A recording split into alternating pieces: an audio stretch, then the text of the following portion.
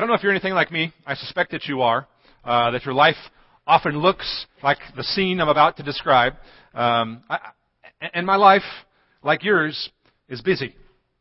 And I get to this place where I feel overwhelmed with responsibilities to the point where I sort of can't think past the next item on my calendar or my agenda. You ever get to that place where it's like, whatever's happening even later today, later this week, I know there are things, there are responsibilities, people I need to talk with and meet with, things I need to do, errands I need to run, but like this one thing I can do right now.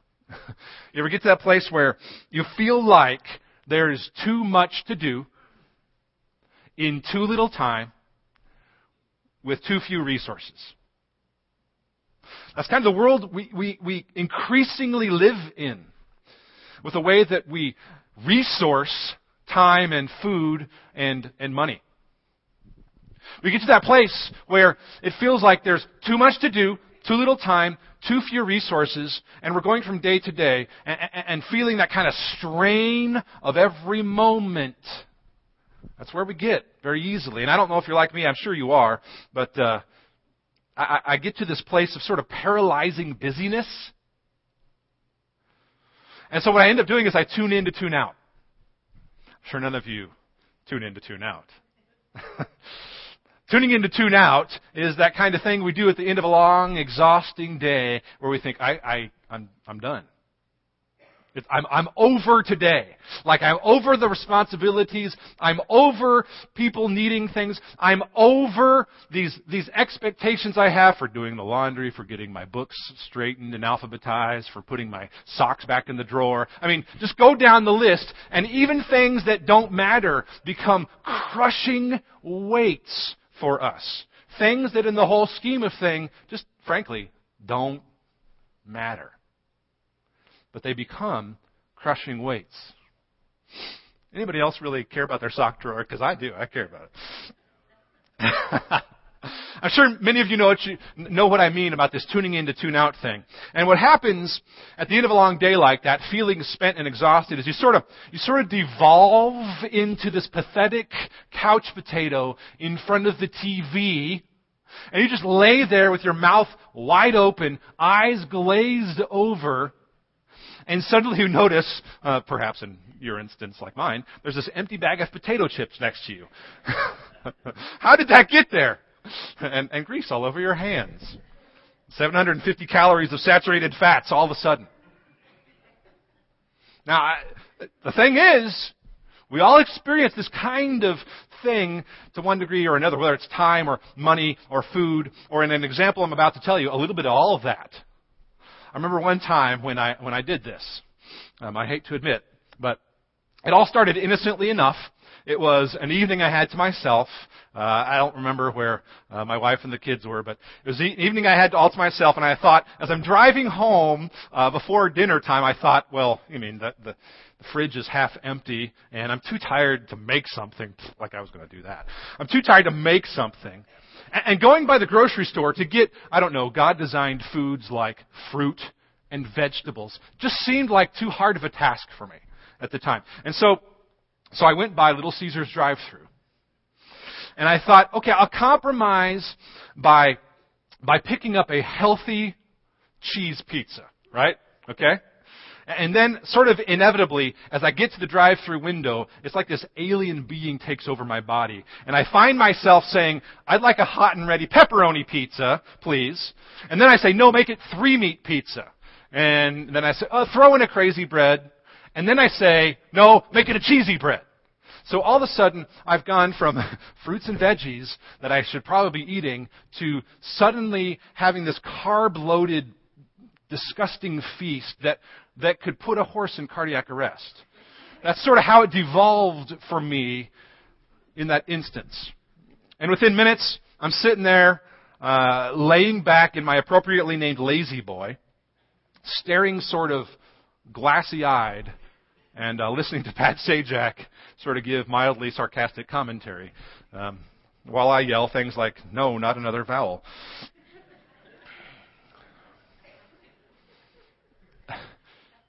This is where we get in a world where our resources are not taken care of with intention.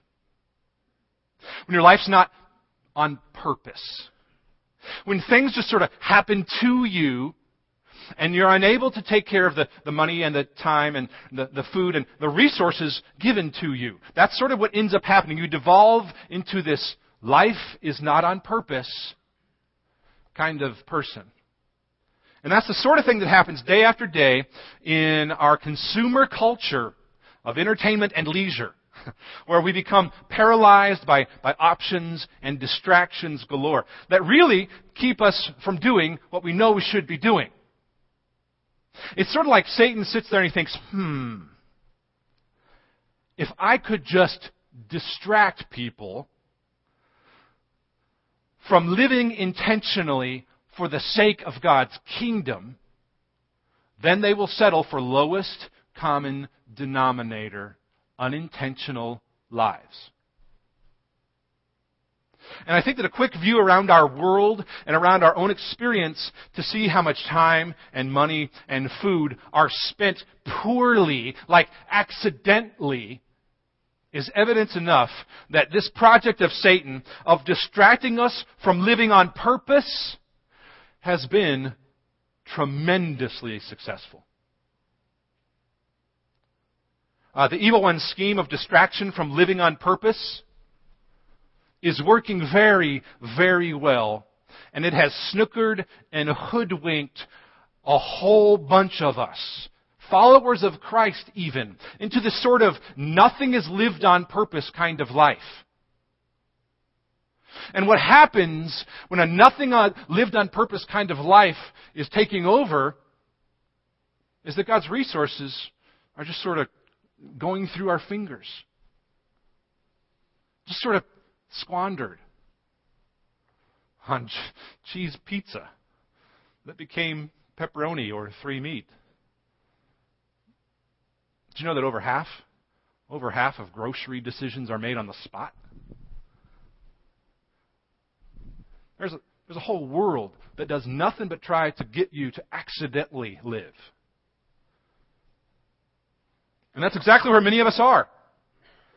A nothing lived on purpose kind of existence. Where God's resources are not used for kingdom work as He intended, as He gave them to us. We are so busy that we don't have time to eat well or to plan ahead. We waste money on frivolous things, empty things. We put junk food into our bodies constantly. And it's a lordship problem. It's a lordship problem. We think that this thing or this money or this time or this body even, we act like all these things are ours to do what we will with them. We act like they're our resources and not God's resources. All of these things are mine. I own them. This is my kingdom, and I should determine where it goes. I should determine how it's used.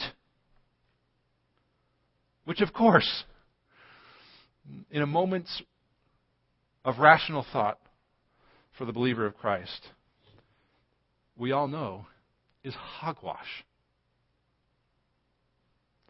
But that's where we live. Accidentally. Living without intention of God's kingdom as the goal of our resources. Every ounce of them. Every inch of them, every penny of them, every second of them.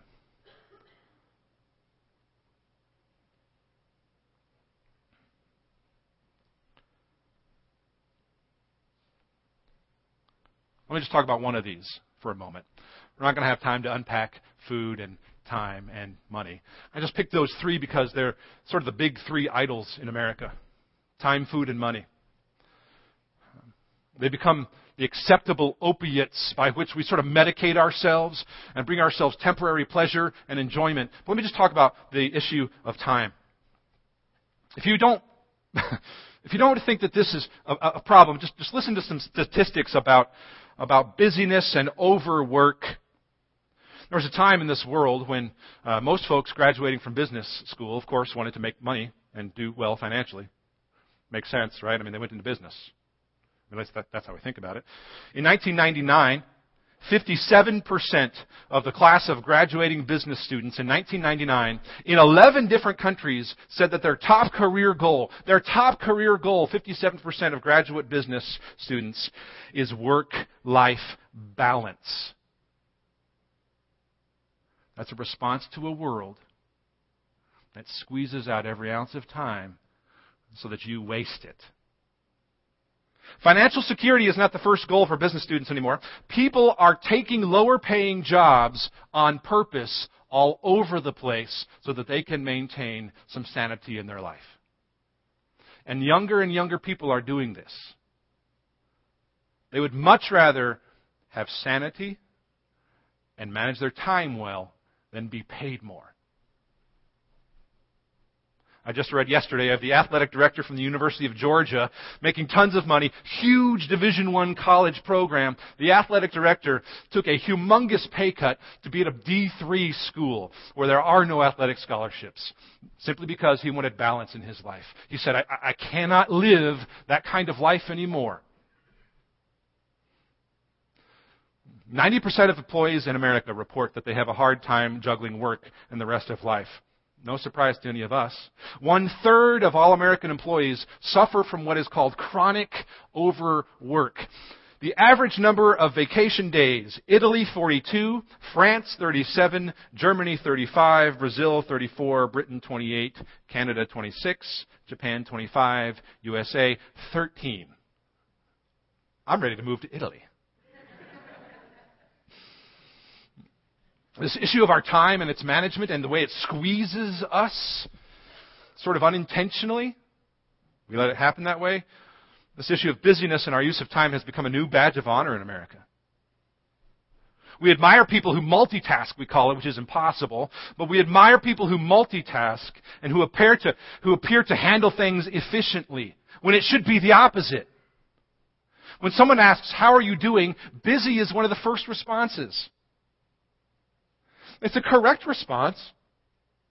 But a busy life tells others that we are needed, but more importantly, busyness has become equal to significance. And we conclude that if we are busy, then our activity, our lives must matter. And this isn't just young families with kids. It's everyone in America.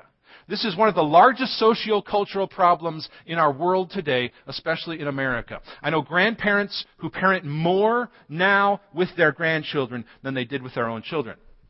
I know single moms and functionally single moms whose lives make the rest of us look like a vacation. I believe busyness and the use of time has become one of the largest obstacles to meaningful relationship with God in the world today. And we do it to each other. We create that environment. It's not okay to have time off. It's not okay to not be busy. What a lie. The bondage of busyness results in a mediocre life, where God's resources are seeping through your hands. We haven't even begun to talk about food or money. We don't have time for that.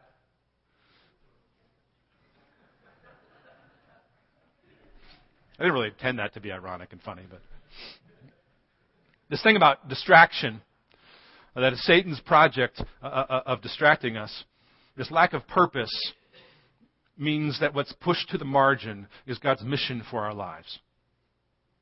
The stewardship of His resources. And those are the things that are distracting us: food, time, and money. Satan doesn't care if you're here listening to me. He doesn't care about that. That means nothing to him. It only worries him if you go out there and you start using God's resources over which He is Lord for His purposes. Then Satan gets worried. Then he starts attacking a church. Then he cares. He doesn't care how many songs you sing about Jesus if you're not going to do anything with the resources God's given you. And we live in America with the opposite of today's big idea. Today's big idea is the opposite of this. And this is how we live in America. Stewardship of God's resources for my glory produces temporary joy in me.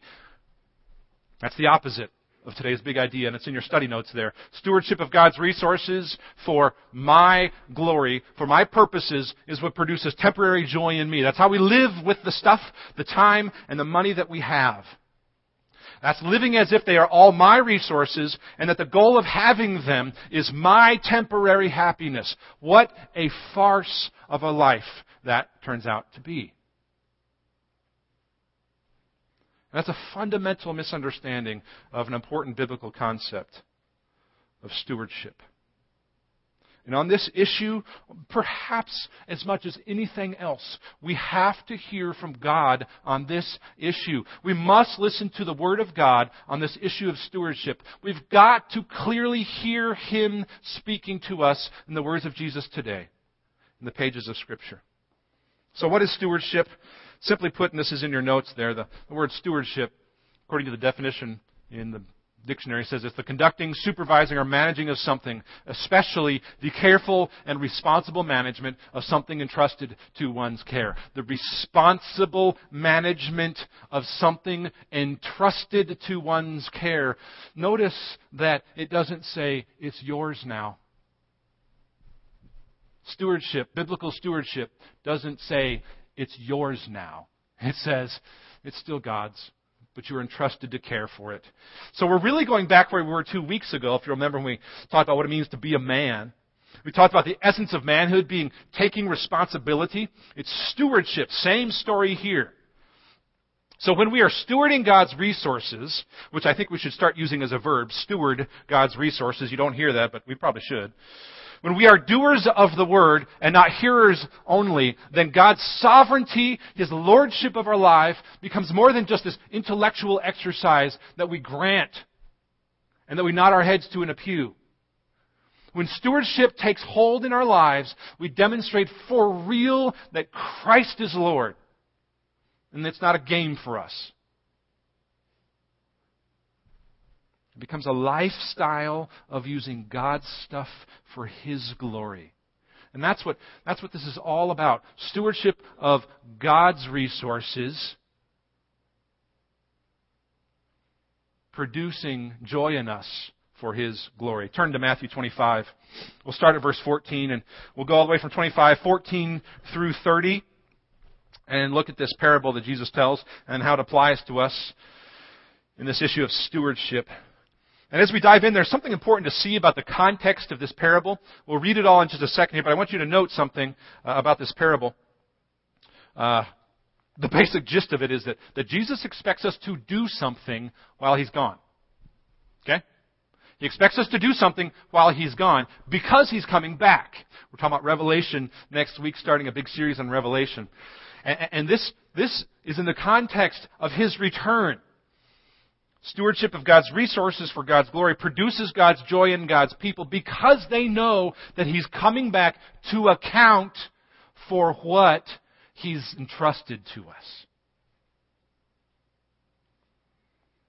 Look at Matthew 25. Start at verse 14 here. Let's read all the way through 30, and then we'll jump back at verse 14, and point out some helpful things along the way. Let's just get the whole broad context.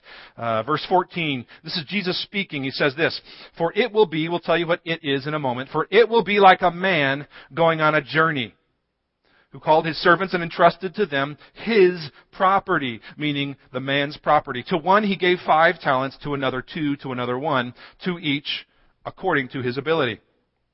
Then he went away. He who had received the 5 talents went at once and traded with them, and he made 5 talents more. So also he who had the 2 talents made 2 talents more."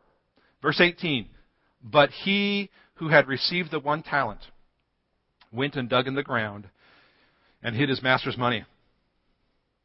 Now after a long time, the master of those servants came and settled accounts with them. And he who had received the 5 talents came forward, bringing 5 talents more, saying, 'Master, you delivered to me 5 talents. Here I have made 5 talents more.' His master said to him, 'Well done, good and faithful servant. You have been faithful over a little. I will set you over much.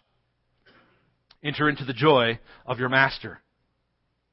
And he also, who had the 2 talents, came forward saying, 'Master, you delivered to me 2 talents. Here I have made the 2 talents more.' His master said to him, "Well done, good and faithful servant. You have been faithful over a little. I will set you over much. Enter into the joy of your master." He also, who had received the 1 talent, came forward, saying, "Master, I knew you to be a hard man, reaping where you did not sow, and gathering where you scattered no seed. So I was afraid, and I went and I hid your talent in the ground. Here you have what is yours." But his master answered him, "You wicked and slothful servant. You knew that I reap where I have not sown, and gather where I scattered no seed? Then you ought to have invested my money with the bankers, and at my coming I should have received what was my own with interest. So take the talent from him and give it to him who has the 10 talents.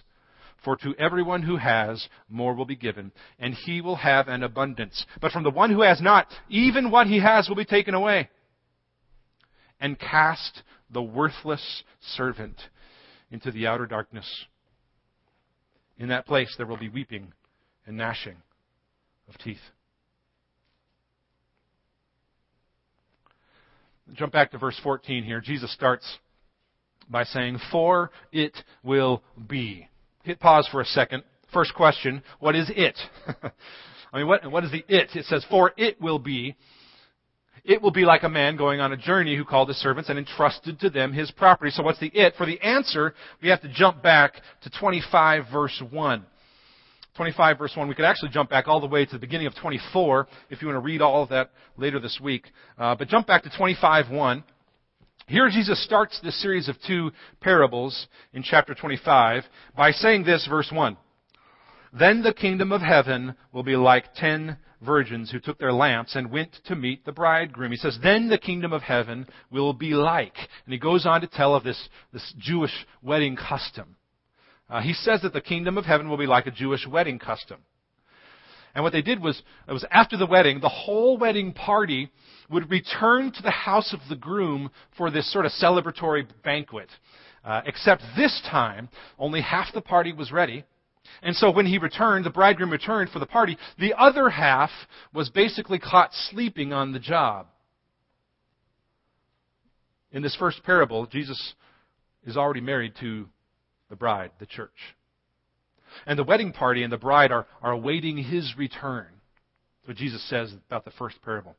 But only half the party is ready. So the point of the first parable in chapter 25, is to tell the disciples to watch correctly. To watch correctly for Jesus' return. To be ready for Jesus' return. And he sums it up in verse 13 and says, "Watch therefore, for you know neither the day nor the hour." So Jesus is speaking of his own return to gather his people. Like he said in Matthew 25:31, where it says, 24:31, where it says, "He will send out his angels with a loud trumpet and gather his elect from the 4 winds." He is telling the disciples about the coming of Christ in his full glory when he returns. So go back to 14 in 25:14, and it says this, "For it will be like a man going on a journey who called his servants and entrusted to them his property." Jesus is telling another story about his return to gather his people for heaven.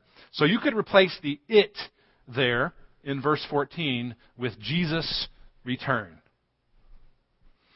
I've circled the it in my Bible with a little arrow that says Jesus return, Jesus apostrophe, return. So moving on here, it says, "For it," Jesus' return, "will be like a man going on a journey." That word journey there is the same word that's translated elsewhere in Matthew as going off to another country. So it's not like just going to like Mosheim or another state. We're talking going out of the country. This is a big time out of the country kind of journey here. So this man was going on a journey and he called his servants, that's us, we're the servants, and here comes the stewardship part, and entrusted to them his property.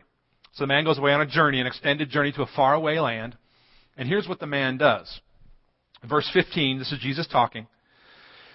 "To one he gave 5 talents, to another 2, to another 1, to each according to his ability, and then he went away." Now a talent, in today's terms, is hard to sort of clarify exactly. Some people will think it could be 1 talent as much as hundreds, tens of thousands of dollars, as little as 1,000. The NIV note that says at the bottom of your New International Version says more than $1,000 is probably way too low. A talent is a lot of money. This man was obviously quite rich, and he gave his property to his 3 servants to take care of. So here's what they do with the talents with which they've been entrusted. Verse 16, Jesus speaking. He who had received the 5 talents went at once. In other words, he didn't delay. He didn't even wait for the master to leave, to go where he was going. He went at once and traded with them. And he made 5 talents more. He invested what he had for the sake of the master. Are we preaching yet? So also, verse 17, he who had the 2 talents made 2 talents more. But he who had received the 1 talent went and dug in the ground and hid his master's money. So in the first 4 verses, Jesus sets the scene for the master's return. Verse 19 says this, Now after a long time, at least many months, perhaps even years, the master of those servants came and settled accounts with them. In other words, it's time to tell me what you've done. It's time to tell me what you've done with what I gave you.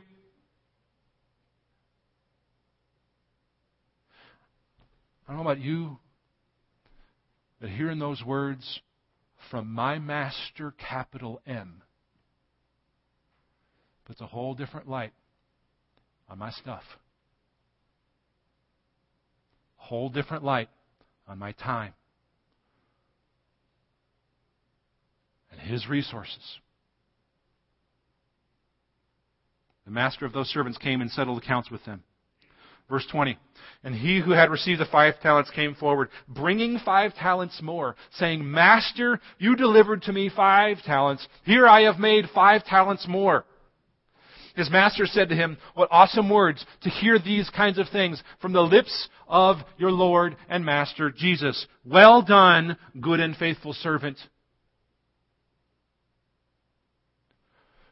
You can't buy that kind of reward. Well done, good and faithful servant. You have been faithful over a little. I will set you over much. He was a good steward, responsible with his master's money. So the result was the privilege of sharing the master's joy. It's why we say that what we do with God's resources produces joy, produces His joy in us. You've been faithful over little, I'll set you over much. And then he says, enter into the joy of your master. The servant had the privilege of sharing the master's joy. Same thing happens with the second servant. Verse 22 says, He also, who had the 2 talents, came forward, saying, Master, you've delivered to me 2 talents. Here I have made 2 talents more. His master said to him, Well done, good and faithful servant. There's the stewardship. You have been faithful over a little. I'll set you over much. And here's the joy. Enter into the joy of your master. But pay attention to what happens with the third servant. Verse 24. He also, who had received the 1 talent, came forward, saying, Master, I knew you to be a hard man, reaping where you did not sow and gathering where you scattered no seed. From the response of the master, we know that's assumption. It says, So I was afraid, and I went and hid your talent in the ground. Here you have what is yours. But his master answered him, You wicked and slothful servant, you knew that I reap where I have not sown and gather where I scattered no seed? You knew that? If so, then you ought to have invested my money with the bankers, at the least. And at my coming, I should have received what was my own with interest. So take the talent from him and give it to him who has the 10 talents. For to everyone who has, more will be given, and he will have an abundance. But from the one who has not, even what he has will be taken away. And cast the worthless servant into the outer darkness. In that place there will be weeping and gnashing of teeth.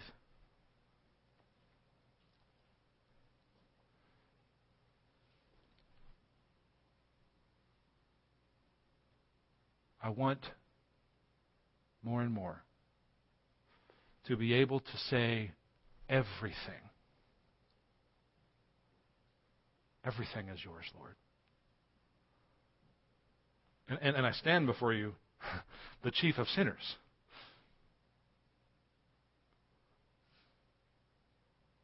We've all experienced being the one talent steward, haven't we? We've all experienced what it's like to be given everything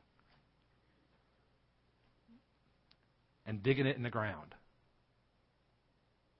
and being content with that. We go through life oftentimes sort of like a banker looking around at the millions and millions of dollars,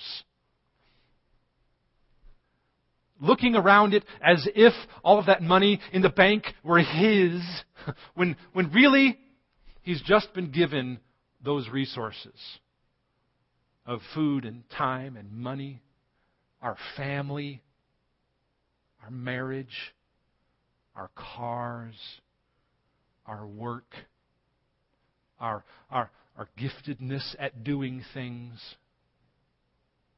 how well you work with your hands, how well your mind works, how good you are with technology,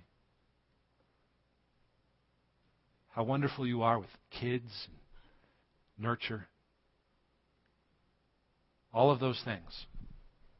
Every single one of them. All of those resources are on loan, entrusted to you. We would all agree intellectually that everything is God's.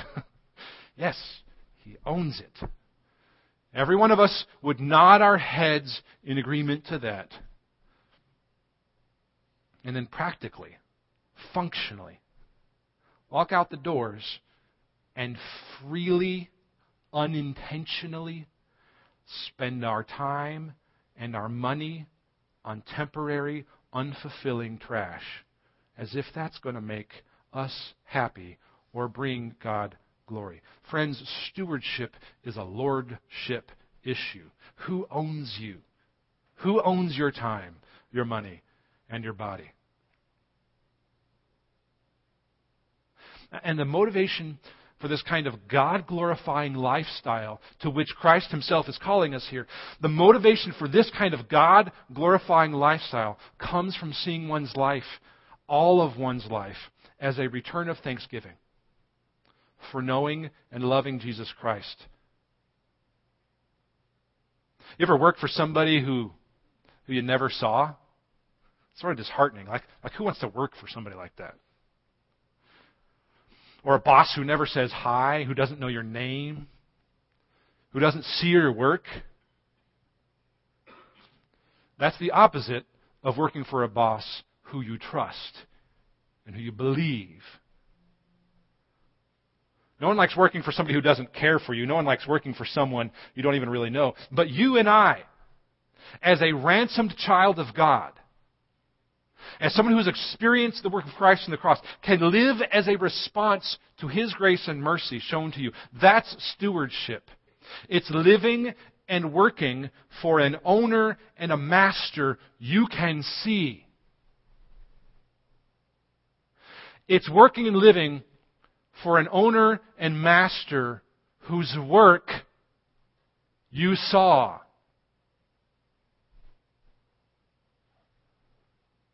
Because He is a God who stewards His own riches for the sake of you knowing Him and spending eternity with Him.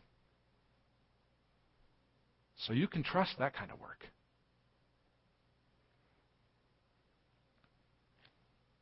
When you realize that you're stewarding, you're entrusting, that you're taking His resources entrusted to you, When you realize that you're entrusted with His resources, you can eat, you can work, you can live, you can love, you can spend freely and abundantly because it's not yours anyway.